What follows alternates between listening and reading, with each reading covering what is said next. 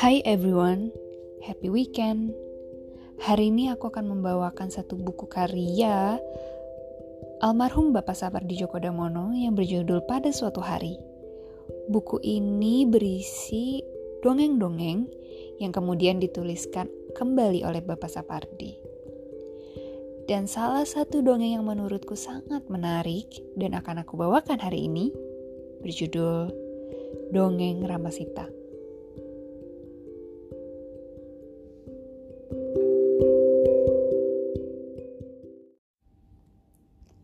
Apa gerangan beda antara nasib dan takdir?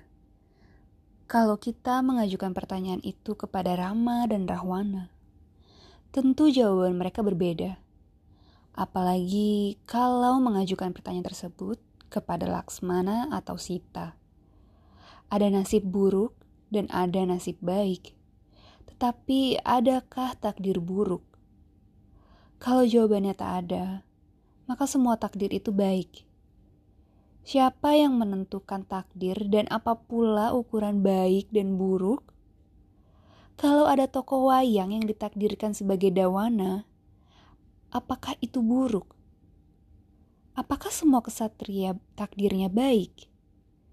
Namun, kalau nasibnya buruk, apa tetap saja harus dikatakan bahwa takdirnya baik? Apakah kalau hidupnya sial masih juga bisa dikatakan takdirnya baik? Yang sial nasibnya, kata orang. Namun, barangkali masih boleh kita mengatakan bahwa seseorang ditakdirkan bernasib sial, meski tak usahlah kita menjelas-jelaskan bahwa takdir, ya takdir, nasib, ya nasib. Keduanya tak bisa dikait-kaitkan. Akan tetapi, apa memang harus demikian? Apakah tokoh-tokoh wayang juga tidak bisa mengelak dari takdir? Atau barangkali bukan takdir, melainkan nasib. Wayang kita ciptakan, jadi yang menentukan takdir mereka ya sang pencipta wayang. Nah, kalau demikian halnya, takdir dan nasib boneka-boneka itu bagai benang kusut atau timpa menimpa. Dan hanya kita yang bisa menguraikannya, karena kita yang telah menciptakannya. Lah, kalau sudah terlanjur kita tulis, apa masih bisa juga kita mengubah takdir atau nasib mereka? Kita adalah ciptaan yang mengecat cabai merah. Tetapi kita ingin menjadi dalang karena bisa menentukan apa yang menimpa boneka-boneka yang kita ciptakan. Kita telah mencuri Rama dan Sita dari Barat atau India. Lalu kita pelintir mereka.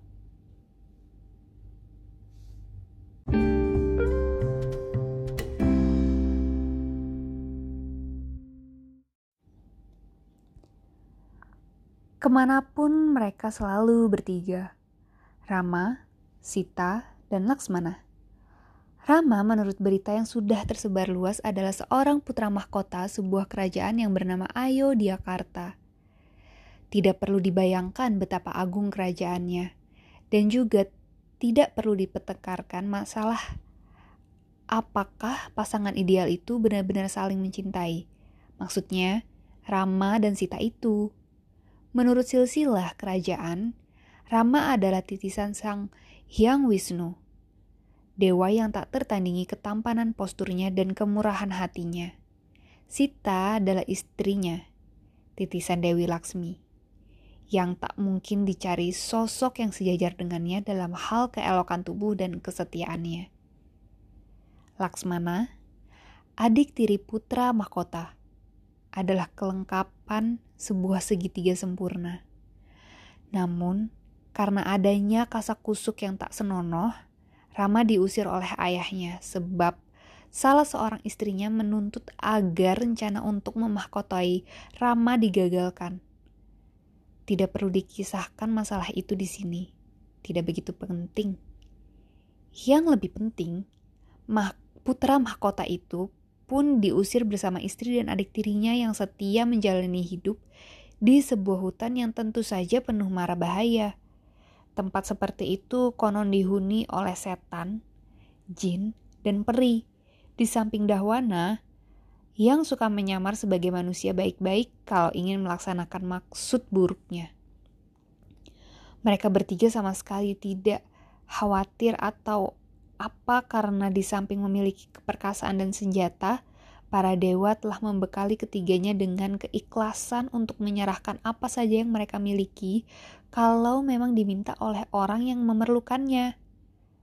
Pada suatu pagi yang cerah, ketika mereka baru saja meninggalkan gubuk yang khusus mereka bangun di hutan, ketika mereka asik menikmati suasana hutan yang maha tentram, seorang laki-laki bertubuh kokoh dengan raut muka yang meminta dikasihani mendekati Rama. Bersujud dan berkata dengan halus, "Kita boleh curiga siapa gerangan lelaki itu." Tetapi Rama sama sekali tidak. Ia tenang saja. Bahkan, ia tetap tenang ketika mendengar apa yang dengan lugas dikatakan oleh orang itu. Paduka, sang putra mahkota yang tak tertandingi di dunianya, yang tak terungguli di dunia maya.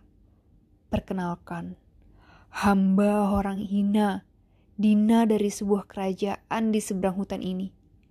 Adapun maksud hamba menemui Paduka adalah ingin meminta istri Paduka, Dewi Sita, yang mengungguli semua bidadari di surga kecantikannya, untuk saya jadikan istri.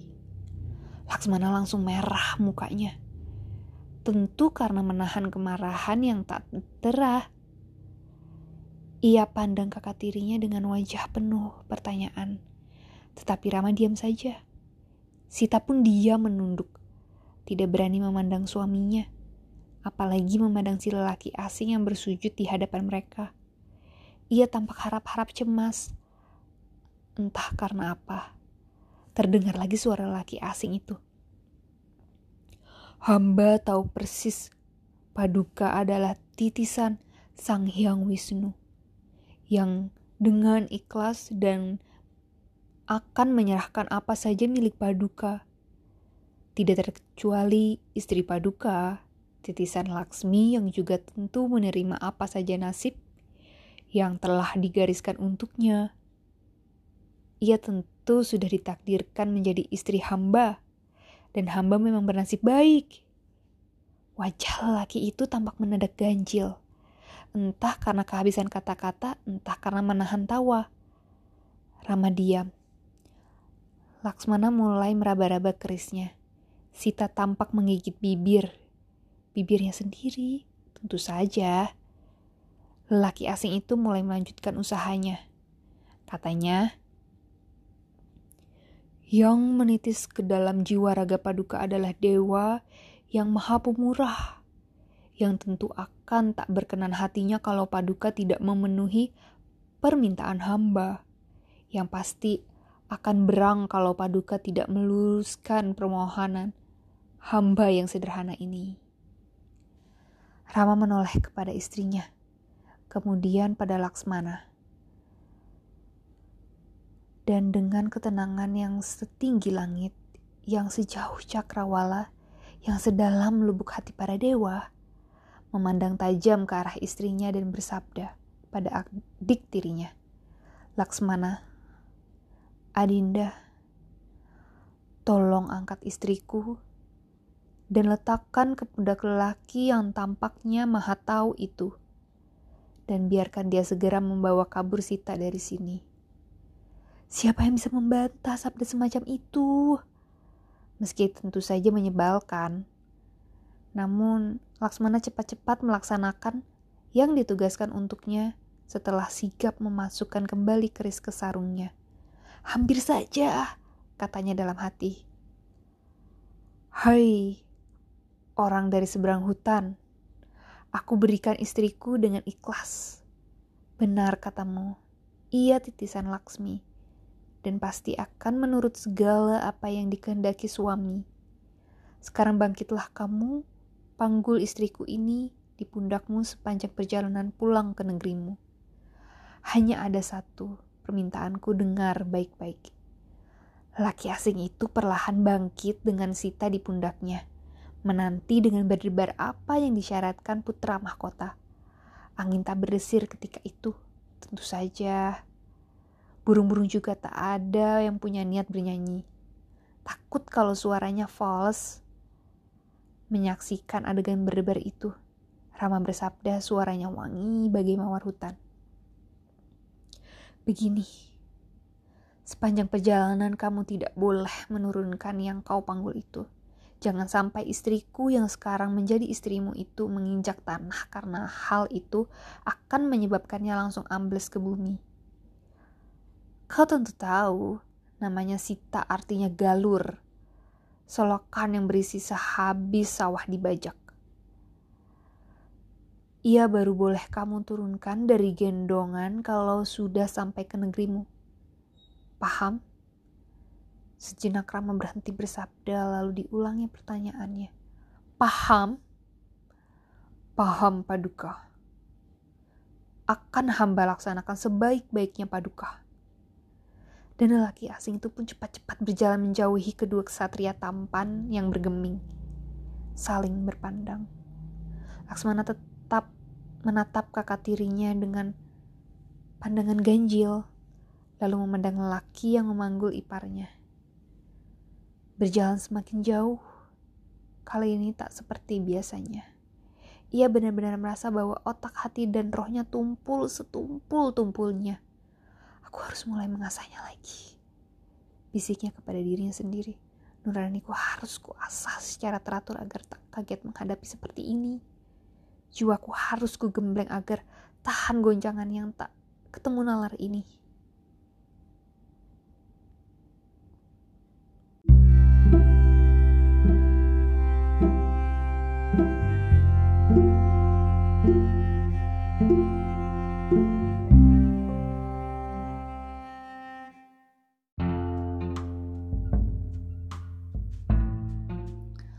Nah, itu tadi cuplikan dari dongeng Rama Sita.